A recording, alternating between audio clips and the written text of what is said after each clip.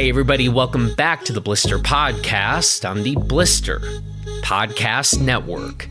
I'm Jonathan Ellsworth, and you can check out everything we're doing and reviewing over at blisterreview.com.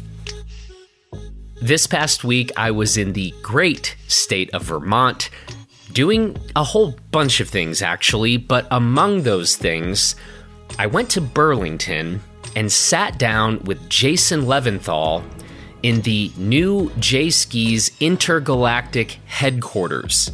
Now, Jay, of course, has really been at the forefront of so many different aspects of the modern ski world, and so it is always a good idea to check in from time to time with Jay and to get his take on really the state of the snow sports industry and what he's seeing. And that's exactly what we do in this conversation. So you're going to be hearing some of Jay's predictions for this coming season. We talk about certain trends that he's seeing. We talk about one major thing that has to happen across the entire ski industry, and this is going to take a lot of different players to make this happen. And, of course, we talk about why Jay decided to open up this new space on 247 Main Street in Burlington, Vermont. And one other thing that Jay and I talked about, though we did not keep it in our recorded conversation, Jay was adamant that we should be charging twice as much, actually more than twice as much as we are, for our winter buyer's guide. He actually chewed me out about this. For real. You can ask him. He'll tell you. And so the good news for you is that you can still pick up our winter buyer's guide. You can get the digital edition of the guide, or you can get the print edition of it for a silly price, a price that is apparently so low, according to Jason, that, yeah, I got yelled at a lot. Our loss is your gain. Pick up the guide. It is quite good. There's not really anything else like it out there. And it also makes a great gift for somebody you know who might just trying to be getting their whole gear situation dialed. So check out the guide. We'll include a link to it in the show notes of this episode. And now let's get to my conversation with Jason Leventhal. Here we go. Well, I am here at 247 Main Street in Burlington, Vermont, at the new headquarters, do we say? Intergalactic headquarters. Intergalactic headquarters for J-Skis. I'm here with Jason Leventhal. Jay, how are you? Busy. And the address, it's actually 24/7, which is pretty cool if you think of it that way. 24/7. Yeah, that's how we go too. Well, we've been talking for actually quite a while now, going on 4 hours, 4+ hours. I got here at 6 p.m. the day I told you I was fueled entirely by cider donuts. I ate 6 of them today. Cider donuts, coffee, and then nothing else until we had dinner. You had some good IPAs too, of course. Oh, we had some good IPAs. We did have that. So yeah, it is now exactly 10:15 p.m. on the East Coast. I thought we should catch up with you. You know, I was in the area and I thought it's been a minute since we caught up with Jay. So here we are. And I think the first thing we should talk about is this space we're in. Yeah. Yeah. So we bought this building with the help of a bank, of course, for the mortgage. But yeah, we got our headquarters here now. And I've spent the last 5 months just become, I guess, assistant to the regional general contractor here, because construction crews are so busy. So I've kind of been by default the lead constructor, and we've had plumbers, electricians. We've had crazy problems with the building, and 5.5 months later, they're finally done. And now we're decorating it, and we're sharing the retail store with Ski the East. So it's a pretty cool collab there. And then we have a lounge and a bar We want to have a space that's just super inclusive of all things skiing and snowboarding, and more than just retail, but a place that, you know, whether you're 12 years old or you're retired, you can come in, crack a cold one, watch some ski movies, share stories about skiing, just like you would in the base lodge at the end of the day or in the parking lot sitting on a cooler. And there really, for such a ski town, there just is no central place when ski movies come into town.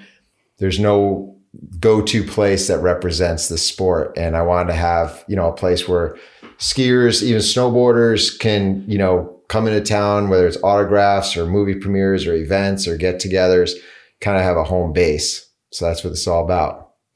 When did you start thinking about something like this? Yeah, it's been on my mind for many, many, many years. Usually I stew on things for a long time, let it marinate. And eventually there was enough of our customers just asking for, hey, we're coming into town, want to visit, want to stop by, want to see your place. We really didn't have one. We had, you know, an office. We were 5 people on laptops, half of us sometimes working from home.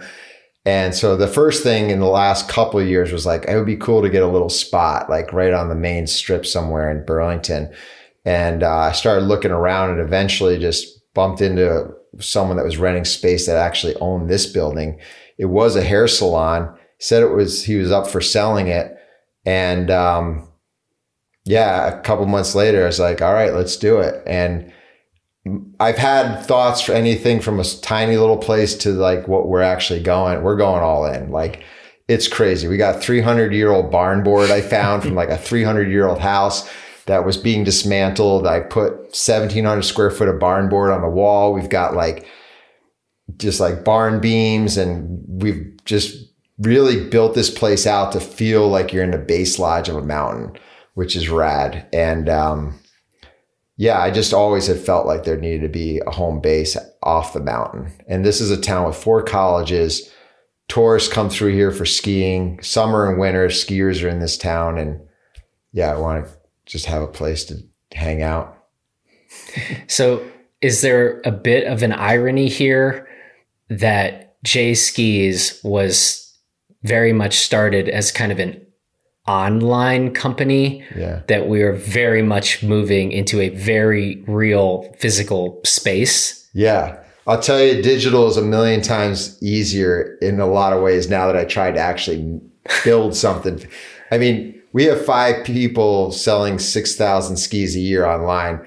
We're going to have probably 7 people just trying to sell 100 skis in a store, you know? So it just becomes, it's so much more complicated. I've got a new respect for retail, but we're not a retailer selling someone else's product. We're selling our own product. So we're still selling our product direct to our customers. We're talking, having conversations. We're getting to know our customers. We're simply doing it in person instead of online. So even though, yes, we're retail, this is far from selling through a distributor, through a salesperson, to eventually a store, to eventually a customer. We're still selling direct. That's the realness of that. Still on that model. All right. Yeah. Okay, but you are really passionate, having just talked for the last 4+ hours about this. You are really passionate about this kind of gathering space. That's interesting. I mean, and I think we can say you were not like, this is this new massive revenue generator. Right. That's not the way you actually are talking about this or approaching this. And so I guess it still is a bit interesting to me that you are so passionate about this physical space being a place that skiers and riders can come, hang out, and kind of have a spot. Yeah. Well, the thing is, it definitely is more work, and it's going to be more cost. Like, I've never gotten into business with anything saying this is how we're going to make money, so let's do it. Yeah. Like, the drive is always based on me as my own customer, really, as a skier, thinking, what would I like to exist? You know, in the early days, as I want a twin tip ski, or I want a fatter ski, or side cutter, or flex pattern, or whatever it is, or cool graphics, you know, or a brand in skiing that did this and that. And this is just another example of that. I never went into it saying this is the best way to make money. If I want to make more money, I wouldn't be in the ski business, right? I'm doing it because I'm a skier. I want to share that passion with other skiers and inspire. And that's just an extension of that. It's going to be, if anything, a cost. You could say it's a marketing cost, and eventually we'll break even, and maybe make some money because we need to pay people, to help make it all happen in the space. It ain't cheap and it's a big risk for sure. But I think it's worthwhile, and everyone I've spoken to and shared the idea with thinks it is. I'm not the first to do it. Like RMU is a big inspiration, what they've done in Colorado and their other locations, but this is a bit different than that.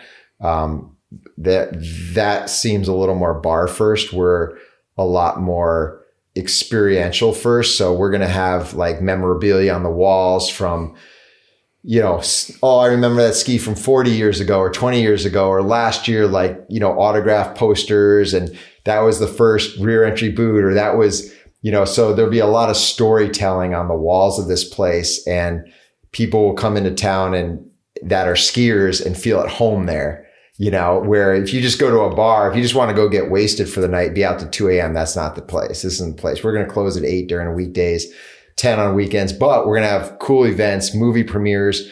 We can have up to 100 people in here. There's 3,000 square feet to do events. And even in the summer, we can expand into who knows what, other groups, other brands, other people can use this space as they like-minded people as well. So I think there's just, it doesn't exist. It certainly doesn't in Burlington specifically.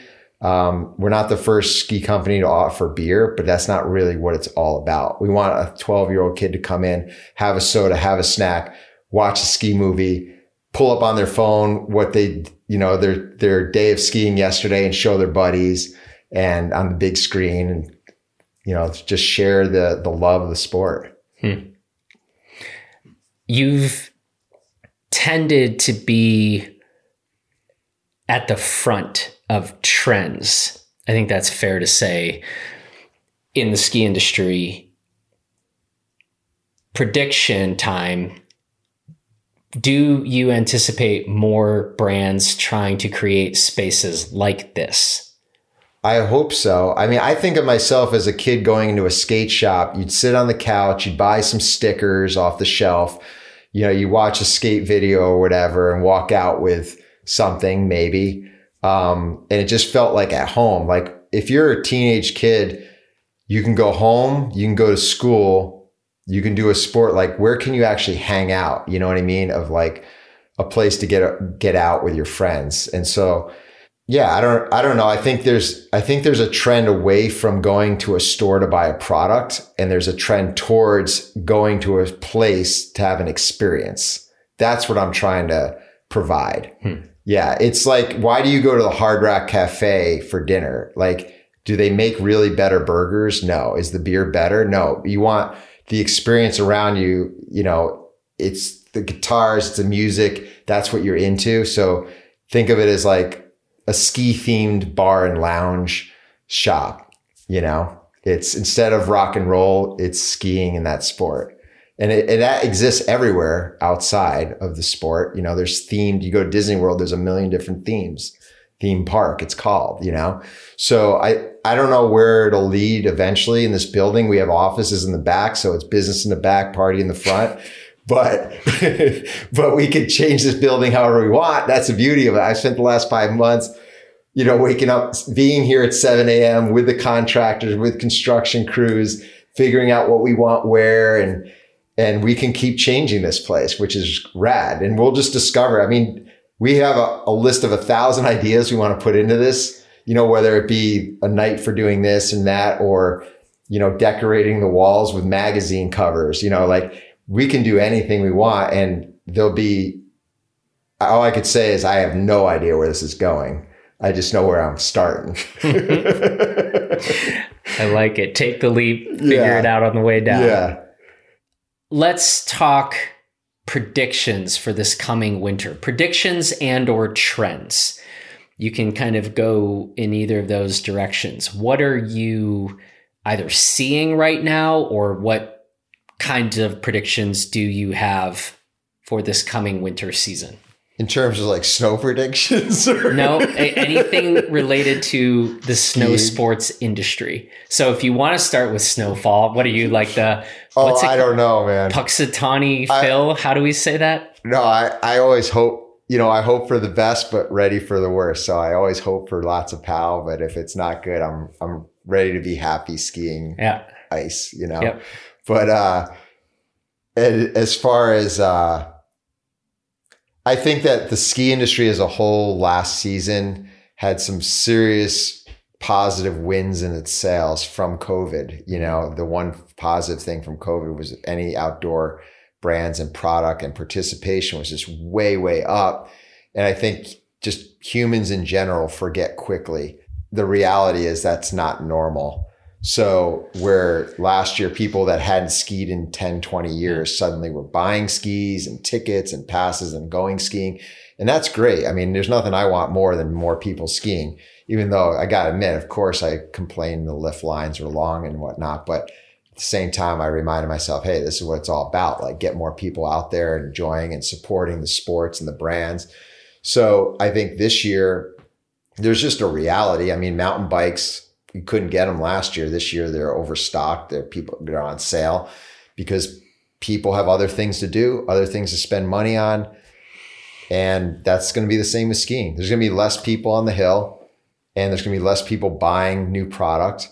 And a lot of people bought new stuff last year. So they're going to just be happy using it. So I don't think that bump of sorts in like increased participation, product purchase is going to exist this year that existed last. It'll be down a little bit. That's all. Okay. Let's go to trends. So I asked you the question of, do you think that more brands might start to open kind of these hangout spots? But what other trends are you seeing? We'll keep this one. Well, yeah, I think we'll keep this one specific to the ski industry. Mm-hmm. Unless you're like, no, actually what I've been paying to is what's happening over on the snowboard side of things. And I guess you're welcome to go there. Yeah. So what's a trend in skiing? Yeah. Well, the trend in skiing, it's been a 20-year trend of first going to the extremes of ski design. So it was like full on twin tip symmetric skis early on, then and deep side cut, and then fat skis, and then rockered skis, all of which were going through their own cycles of going to the extremes until the point where, wait, this is too much. I'm losing performance going this much, and reeling it back in where, we're almost done with that process of, even rocker being too extreme and coming back in, so that now skis in general, their design are a lot more versatile, which is an overplayed word, of course, but the rocker, you don't have to go so much. You do just enough where you're getting a lot more float in the POW without going wide. So now you don't need it as wide. The flex doesn't need to be as soft or as stiff. The side cut, everything's dialed in so that most people can have pretty much a 100-ish waist ski and do most of everything except for that rare POW day. Or if they're on the East Coast, they have that like mid 90s ski and then they go a little over for that one POW day so yeah, I think it's just all been tested, all levels of the extremes, and brought into like a ski that can do far more than ever could. And I'm sure people, and we said that past years, but it's really there now. I mean, we've got 9 models in our line and we rarely have someone that says, oh, you don't have what I need, and a lot of brands have had 25 models, and some of that is because of freaking retail shops want every single price point, every single width, or the brand thinks they have to provide that. But the reality is you don't, not with the shapes and the designs today. 9 models can go everything from a pure park performance to a pure POW performance and anywhere in between. So simpler, getting more out of less is where it's gone and going. What's the narrowest ski in the... We just added a 90 and a 92 in the last 2 years because we realized that was happening is people had already hit their max and realized that, you know what, a little narrower actually gives me some advantages that I kind of missed the last couple of years riding those wider skis. Mm-hmm. Oh yeah, like I want that fat rockered, super lightweight ski, like all those extremes. And then they're like, oh, it's kind of chattery. Oh, it doesn't carve quick. You know, it's not stable. And they bring it back in to something that's like right in the sweet spot. Mm-hmm. You and I were talking a bit earlier about the fact that we're not exactly seeing a ton of new ski companies starting up right now. It feels like that's quieted a bit from where it was maybe 5 to 10 years ago. What are your thoughts on that? Yeah.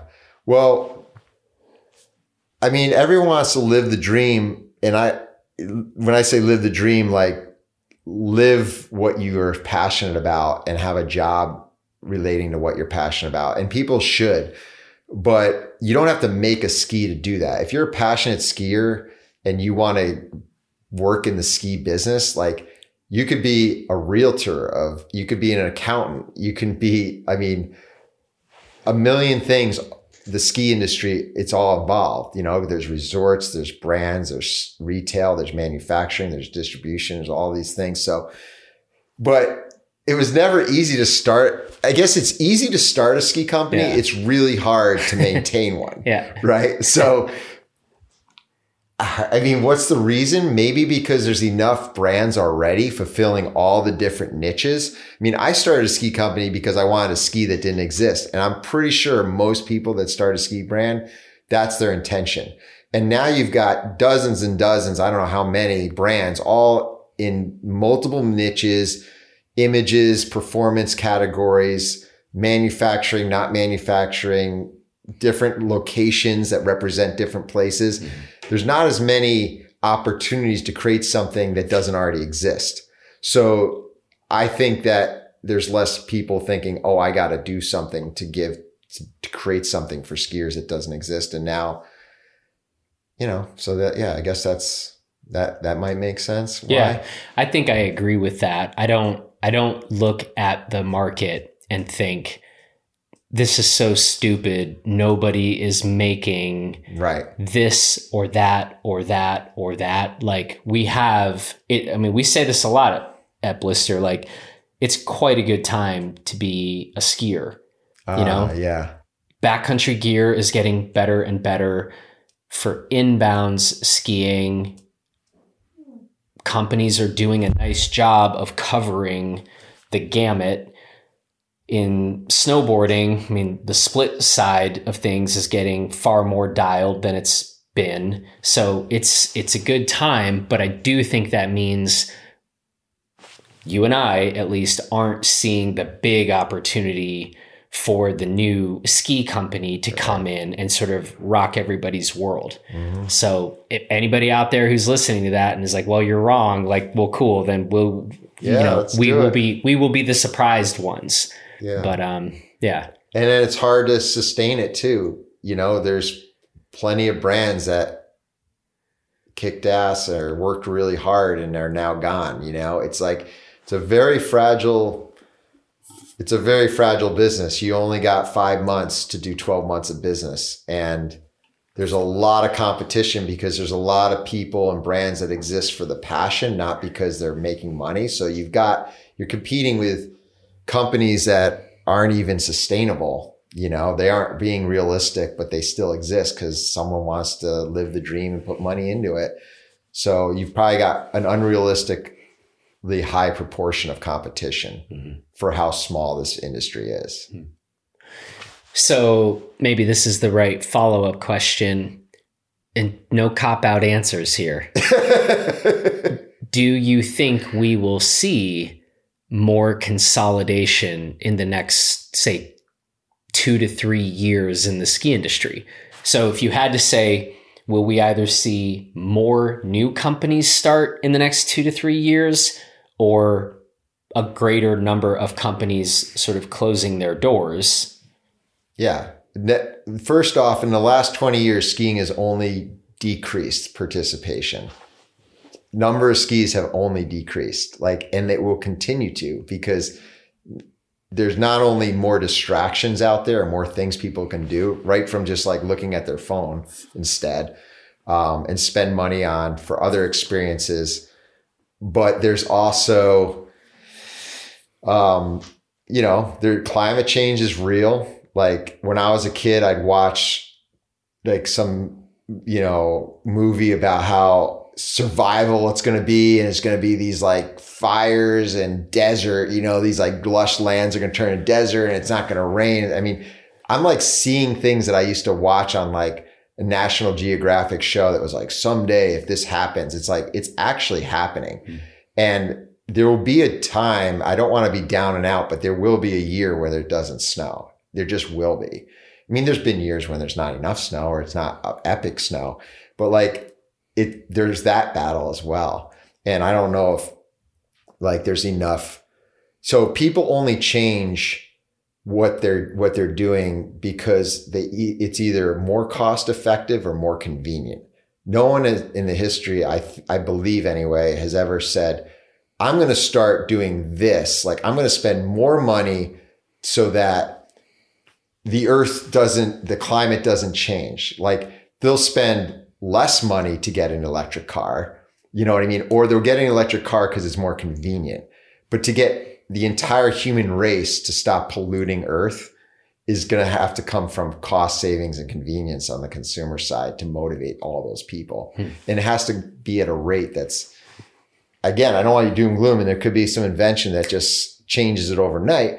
But like coming back to the ski business, we rely on snow. Every single retailer, every single manufacturer, the only thing they talk about in December is it a good snow year or a bad snow year? Because that's what we're snow farmers per se. Yeah. Like that's what they refer to ourselves. Like if it's a good snow year, we got a great crop. We're going to have a good business. And if it's not, it's not. So you not only have, without question, a declining participation, declining sales regardless of climate change, but then you also have climate change. So like it's going to decrease and there'll be less brands because of that. There'll be less to go around to survive. And even today, there's a lot of brands that are surviving off investors that are willing to put money in for the first 5 years and eventually give up if they don't hit that critical mass.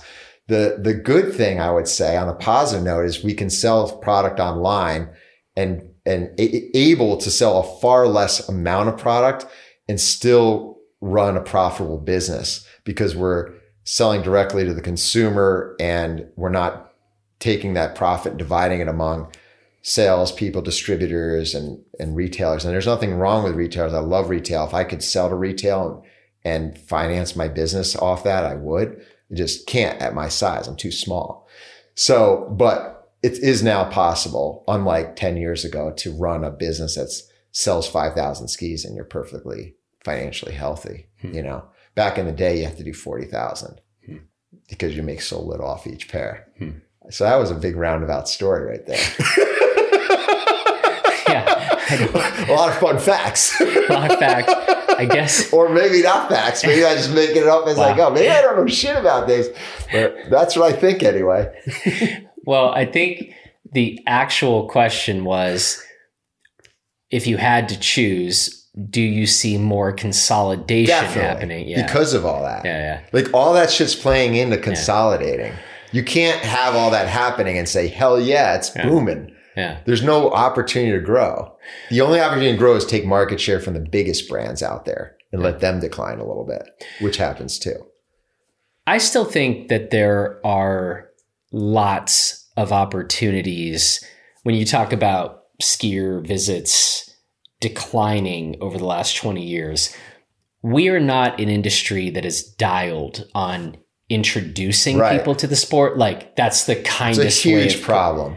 And where I would actually say more realistically is we're terrible at this. Yeah. And so I think that's something where a lot can and needs to be done in terms of the whole initiation process. Mm-hmm. Some of the numbers I've read and seen are pretty staggering. Like the number of people who try skiing for the first time and then never do it again. And it is also funny to me because will hear certain folks, usually old people, that are real set in about, they're often people complaining about wide skis, but it's like, well, everybody needs to be on a 70 millimeter carving ski for day one and then learning proper carving technique. And I'm like, that's not the day one experience for the vast majority of people. And my whole thought is day one, you should put people on equipment that lets them get comfortable to these very new, very foreign sensations of just trying to like not fall down as you're making your way down a slope. No one on day one is like putting a ski on edge and really feeling those edges and like, I'm pretty sure on my fourth run ever in my life, I'm really like figuring out how to properly exit a turn. Like that's not, I don't know where these notions they're designed for Olympic racers originally and shit. Yeah. So I think that there needs to be and ought to be a lot of rethinking and a lot of investment in time and pedagogy. And we've talked about rental skis in the past to make this a sport where we have a far less terrible rate of people trying the sport for the first time and then like being like, I'm never doing this again. Yeah. I 100% agree with you. That's the biggest problem we have for sure. It's almost like a conversion rate. They say when you're selling stuff, converting into customers. Yeah. And if you go one day, I've had this conversation I've just had it the other day with anyone who walks in this building is like, oh, I tried skiing and forget about that. Oh man, I'll never get back out there. I've had that conversation like with people working on this building like 3 times in the last month. Like most people don't go back to it again for every reason you said. Like one, there's so many obstacles, like the cost, and then the cold and discomfort if you don't have the right gear. Then someone actually teaching you properly. Cause most people are like, yeah, my brother brought me up and just left me at the top and I made it down. I'll never go back. And so like you have to hold their hand and then you got to get them back again. Mm-hmm. So that requires collaboration between a mountain to get them to the hill affordably and often for the first year, or a shop or a brand getting the product on them that is fit for them. And then 3, someone actually making sure they go and they're doing the right introduction to the sport so they're not falling their ass all day. Mm-hmm. And I don't want to like claim it because I hope I come through with this, but like I've had this idea for so long to try to get to that point where I could like somehow rally all those ingredients and like create a program of some sort. But this industry, as small as it is, does not work together very much at all. I mean, a resort works with Mountain Dew far more than they work with any ski brand. You know what I mean? Like you're going to see a Monster Energy like shit all over the mountain, but you're not going to say like, we're working with Marker Bindings and Vocal Skis to introduce you, like come out for $99 and have your first 5 lessons all taken care of. And we'll have a bus that pulls up to your local shop in town and drives you an hour and a half to the mountain. Like there's no collaboration of any sort like that. So it would take a lot. It just does. Ski clubs are probably the best thing I've seen. My kid was in middle school. I was the chaperone in the ski club. We go to Bolton. It's like 35 minutes from the school. And I watched kids go from, I've never skied, I don't even know how to spell ski, to like skiing on their own. And it's awesome. But there was like a bus showing up at their school. They got off, they had the equipment, they had the lessons. It takes a lot, but if you can give it to them, they're a skier for life, for sure.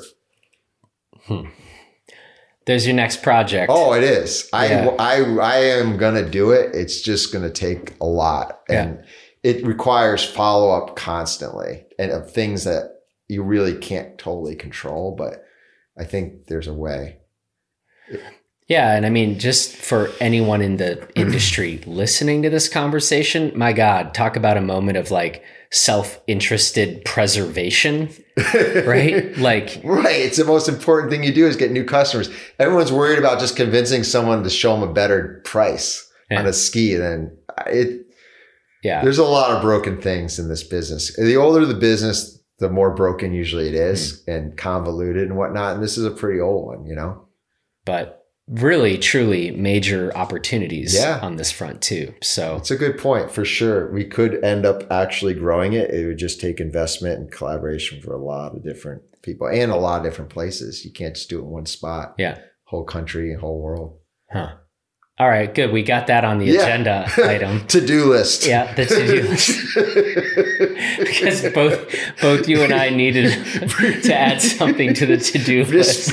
Add another 1 million skiers by next year. Check. We'll get on it. Well, come to think of it, the hour is getting late. I think we did just put a rather major thing on the list of really what is actually the entire ski industry. So maybe our work actually is done here. Maybe we tonight. Can retire now. No. We came up with the idea. No. We're done. No. May the force be with you. No. I don't like those kinds of people. I don't think you do either, who are like, hey, you know what y'all should do? Put the idea down and then like, okay, cool, bye. And then like they leave. We'll be back when you're done. Yeah, no, I don't think that's how either of us roll, but I do like that maybe we've put some food for thought out there to different players in many aspects of the snow sports industry. I think that's a good thing. Yeah. But yeah, it's also 11 o'clock.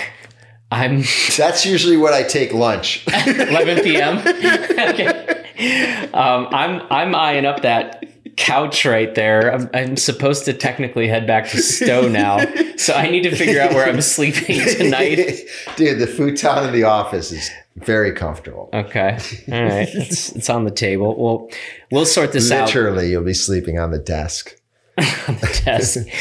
But hey, man, it's cool to be here, and I am psyched to be back in Vermont and back in Burlington, and always fun to catch up with you and kind of get your perspective on the state of things. Thanks for the shout. Yeah, man. Well, I'm going to either crash on that couch or leave, but hope this winter gets off to a good start for you guys. And we've talked a lot about the Blister Summit.